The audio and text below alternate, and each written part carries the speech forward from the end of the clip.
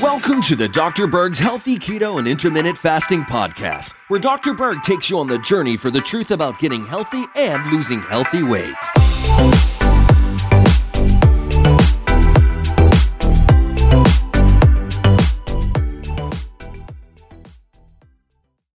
Hey guys, listen, I want you to throw your scale away, okay?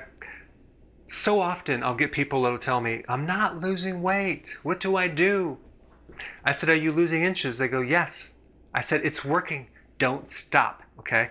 I had a guy over the weekend I talked to who was doing my plan and he lost 50 pounds, okay, off of his body. He also lost 10 inches off of his waist. As he was losing the inches off of his waist, he actually gained back 10 pounds. So he lost 50 and he gained 10 as he lost a total of 10 inches off his waist. He went from a size 46 to a 36. Now, how is that possible? How could you actually shrink as you gain weight? Muscle is heavier than fat. You go to the grocery store, you buy some hamburger, right? It has different ratios of fat to protein. Same thing.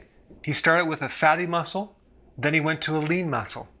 Muscle is heavier than fat. When you fix insulin resistance, you lower insulin, okay?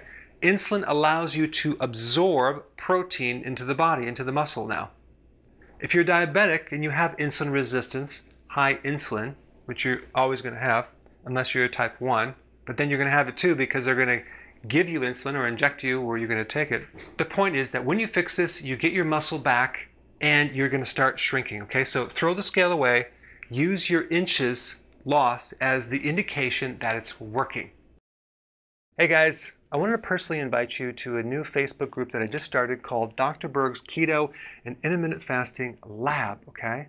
So I created this so we can share our successful actions, what worked, what didn't work, your results. So I put a link down below. So go ahead and sign up and I'll see you inside.